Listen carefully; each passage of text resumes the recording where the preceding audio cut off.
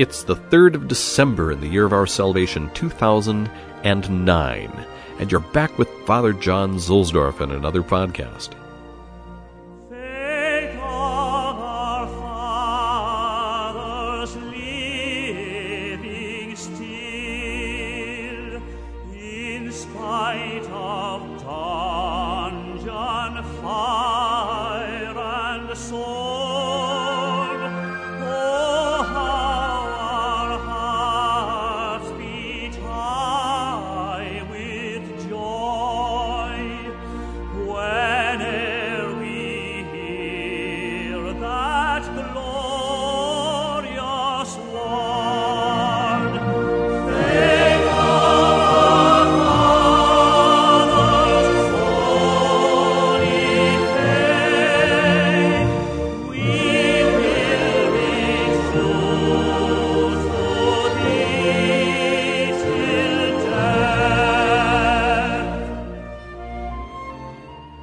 We welcome as our guest today St. Francis Xavier, the great Jesuit missionary who died in 1552.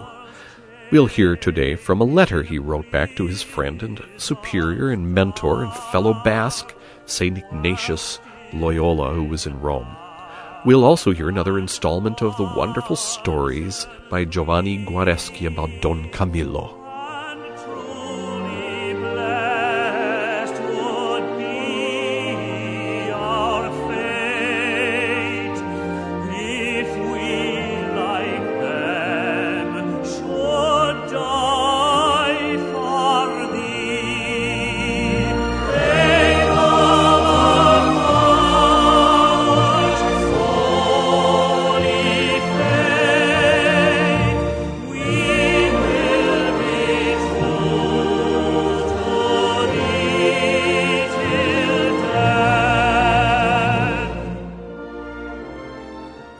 I have a little something for you from the Office of Readings for today, the 3rd of December, which is the feast of St. Francis Xavier, the great Jesuit missionary. It's also important for our observance of the year for priests, because what I am going to read says also something about the importance of priests for your ability to practice your faith. Now, St. Francis Xavier was one of the 7 original Jesuits, and he went on missions to mainly Portuguese-speaking Asia and was very influential in the spread of Christianity in India.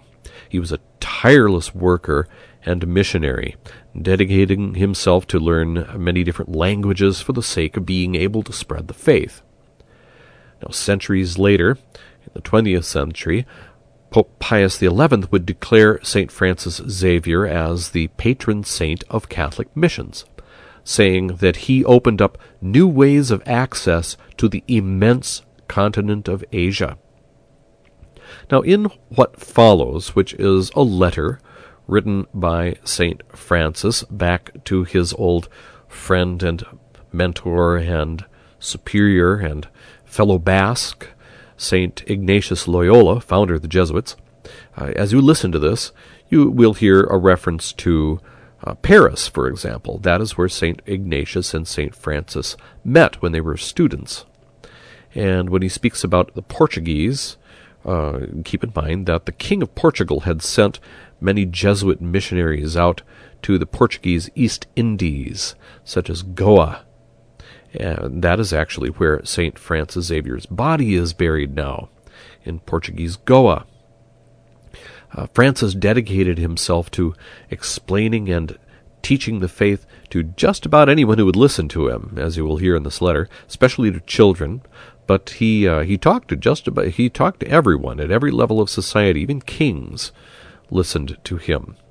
Though he wasn't able ever to get an audience with the Emperor of Japan, which is too bad. That would have been pretty interesting.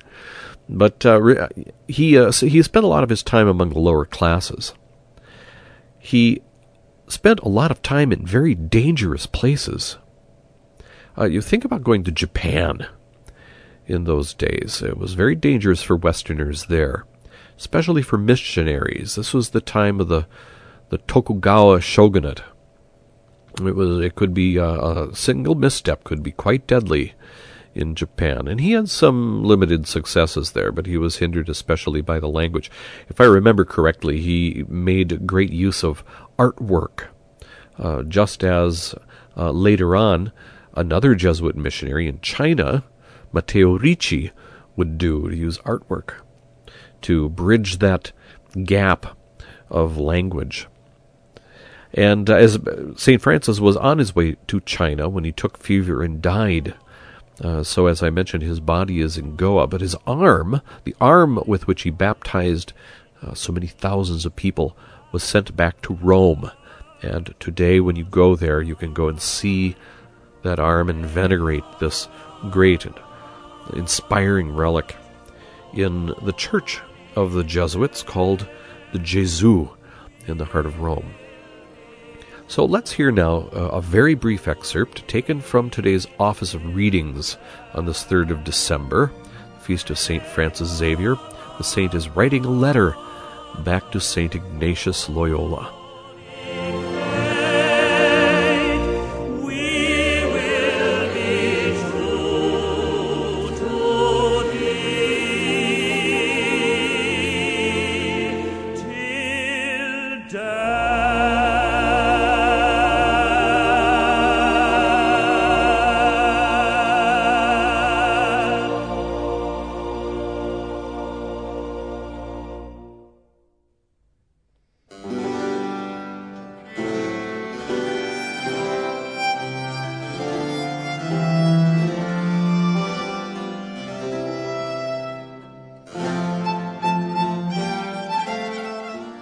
A letter from St. Francis Xavier to St. Ignatius.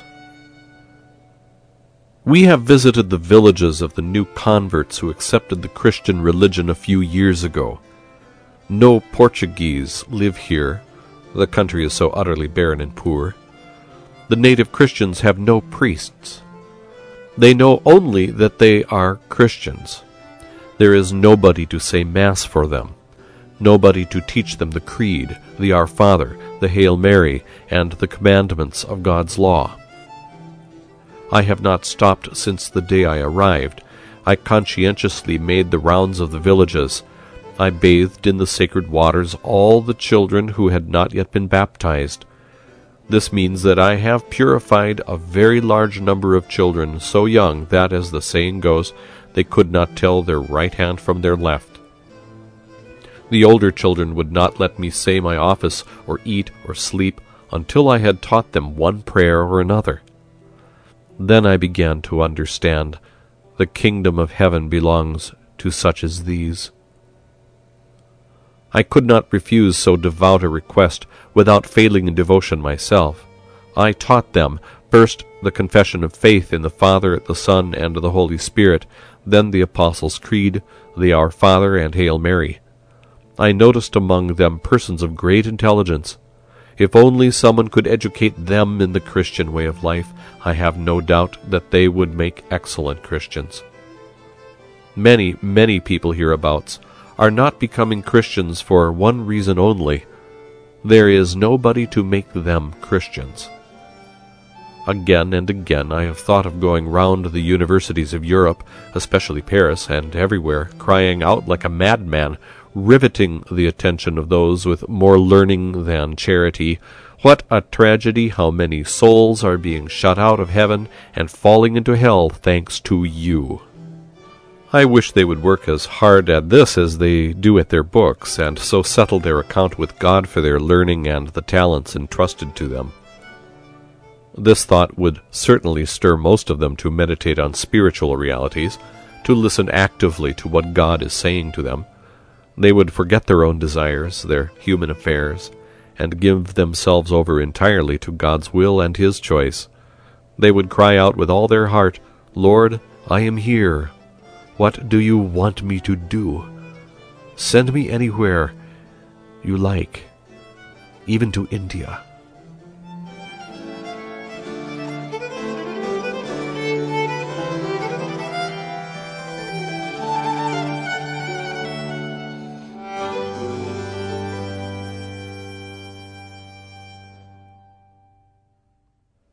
That was St. Francis Xavier writing to St. Ignatius Loyola from the missions in Asia back in the 16th century.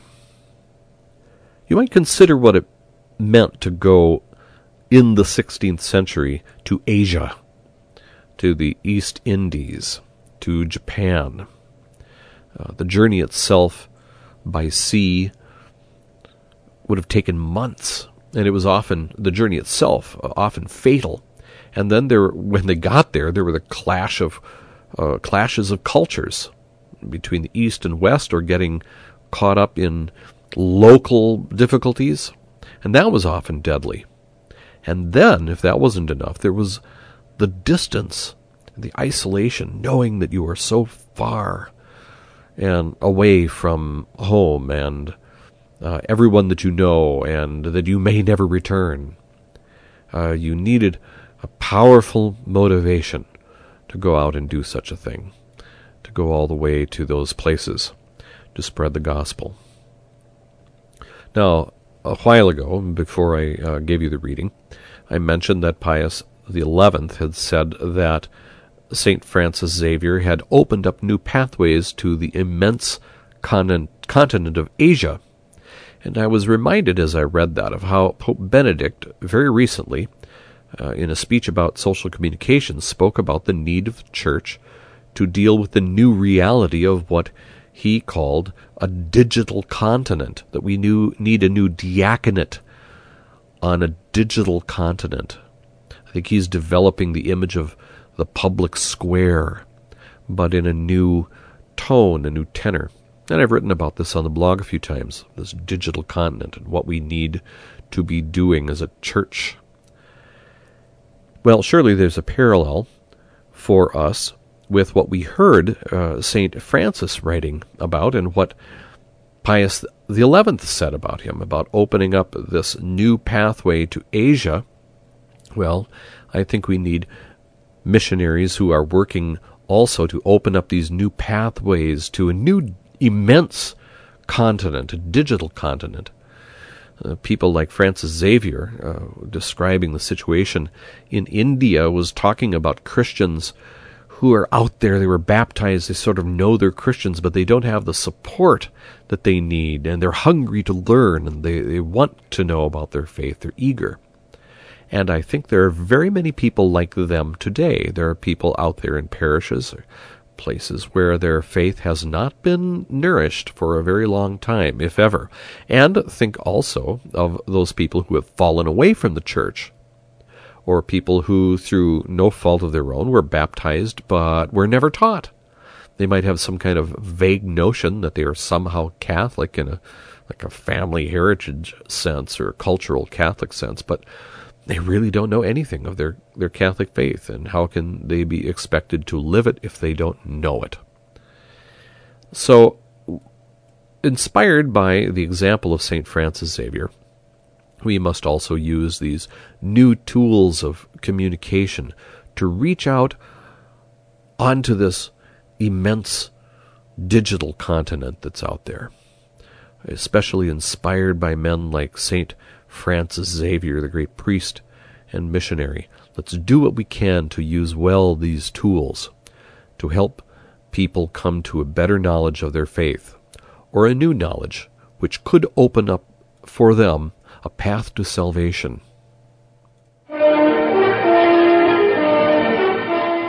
And now we turn our attention to another installment in the stories from The Little World of Don Camillo by Giovanni Guareschi. Now, these are wonderful little stories about a town in northern Italy near the Po River in a time after World War II, when there was a titanic struggle going on between political communists and the Christian Democrats who were backed by the church.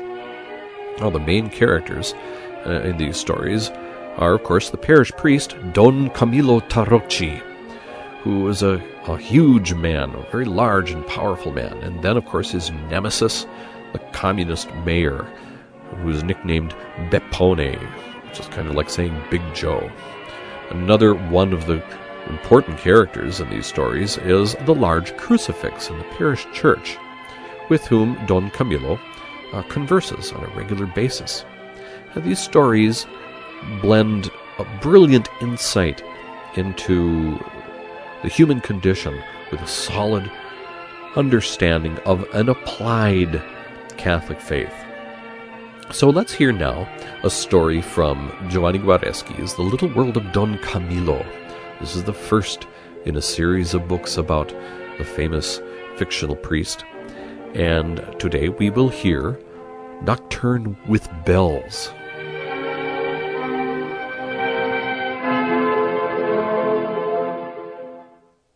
Nocturne with Bells. For some time Don Camillo had felt that he was being watched. On turning round, suddenly, when he was walking along the street or in the fields, he saw no one, but was convinced that if he had looked behind a hedge or in the bushes, he would have found a pair of eyes, and everything that goes with them. When he left the rectory on a couple of evenings, he not only heard a sound from behind the door, but he caught a glimpse of a shadow. "Never mind," Christ advised him. "Eyes never did anyone any harm." But it would be nice to know whether those two eyes are going about alone or accompanied by a third, for instance, one of 9 caliber, sighed Don Camillo. That is a detail not without its own importance. "Nothing can defeat a good conscience, Don Camillo." "I know, Lord," sighed Don Camillo once more, "but the trouble is that people don't usually fire at a conscience, but between the shoulders." However, Don Camillo did nothing about the matter, and a little time elapsed, and then late one evening, when he was sitting alone in the rectory reading, he felt the eyes upon him. There were 3 of them, and raising his head slowly, he saw first of all the black eye of a revolver, and then those of Biondo. "Do I lift my hands?" inquired Don Camillo quietly. "I don't want to do you any harm," replied Biondo, thrusting the revolver into his jacket pocket. "I was just afraid you might be scared when I came in unexpectedly and might start shouting." "I see," replied Don Camillo. "And did it never strike you that by simply knocking at the door you could have avoided all this trouble?" Biondo didn't reply. He went and leaned over the window-sill. Then he turned round suddenly and sat down beside Don Camillo's little table. His hair was ruffled, his eyes deeply circled, and his forehead was damp with sweat. "Don Camillo," he muttered from behind clenched teeth, "that fellow at the house near the dike, it was me that did him in." Don Camillo lighted a cigar. "The house near the dike," he said quietly. "Well, that's an old story. It was a political affair, and came within the terms of the amnesty. What are you worrying about? You're all right under the law." Biondo shrugged his shoulders. "To hell with the amnesty," he said furiously. "Every night when I put out my light, I can feel him near my bed, and I can't understand what it means." Don Camillo puffed a cloud of blue smoke into the air. "Nothing at all, Biondo," he replied with a smile. "Listen, go to sleep with the light on." Biondo sprang to his feet. "You can jeer at that fool Peppone," he shouted, "but you can't do it at me." Don Camillo shook his head. "First, Peppone is not a fool, and second, where you are concerned, there is nothing that I can do for you." "If I must buy candles or make an offering to the church, I'll pay," shouted Biondo. "But you've got to absolve me, and in any case, I'm all right legally." "I agree, my son," said Don Camillo mildly. "But the trouble is that no one has ever yet made an amnesty for consciences. Therefore, so far as we are concerned, we muddle along in the same old way, and in order to obtain absolution, it is necessary to be penitent, and then to act in a manner that is deserving of forgiveness. It's a long drawn-out affair." Biondo sneered. "Penitent? I'm only sorry I didn't bag the lot." "That is a province in which I am completely incompetent. On the other hand, if your conscience tells you that you acted rightly, then you should be content," said Don Camillo, opening a book and laying it in front of Biondo. "Look, we have very clear commandments that do not exclude politics. 5th, thou shalt not kill. 7th, thou shalt not steal." "What has that got to do with it?" asked Biondo in a mystified voice. "Nothing," Don Camillo reassured him. "But I had an idea that you told me that you had killed him under the cloak of politics in order to steal his money." "I never said so," shouted Biondo, pulling out his pistol and pushing it into Don Camillo's face. "I never said so, but it's true. And if it's true, and you dare to tell a living soul, I'll blow you to bits." "We don't tell such things even to the Eternal Father," Don Camillo reassured him, "and in any case, he knows them better than we do." Biondo appeared to quiet down. He opened his hand and looked at his weapon. "Now look at that," he exclaimed, laughing. "I hadn't even noticed that the safety catch was on." He raised the catch with a careful finger. "Don Camillo," said Biondo in a strange voice, "I am sick of seeing that fellow standing near my bed. There are only 2 ways out. Either you absolve me, or I shoot you." The pistol shook slightly in his hand, and Don Camillo turned rather pale, and looked him straight in the eyes. "Lord," said Don Camillo mentally, "this is a mad dog, and he will fire. An absolution given in such conditions is valueless. What do I do?" "If you're scared, give him absolution," replied the voice of Christ. Don Camillo folded his arms on his breast. "No, Biondo," said Don Camillo. Biondo set his teeth. "Don Camillo, give me absolution, or I fire." "No." Biondo pulled the trigger, and the trigger moved, but there was no explosion. Then Don Camillo fired, and this time there was no misfiring, because Don Camillo's blows always hit the mark. Then he tore up the steps of the tower and rang the bells for 20 minutes, and all the countryside declared that Don Camillo had gone mad, with the exception of Christ above the altar, who shook his head, smiling, and Biondo, who, tearing across the fields like a lunatic, had reached the bank of the river and was about to throw himself into its dark waters. Then he heard the bells. Biondo turned back, because he had heard a voice that he had never known. And that was the real miracle, because a pistol that misfires is an accident. But a priest who begins to ring joy bells at 11 o'clock at night is quite another matter.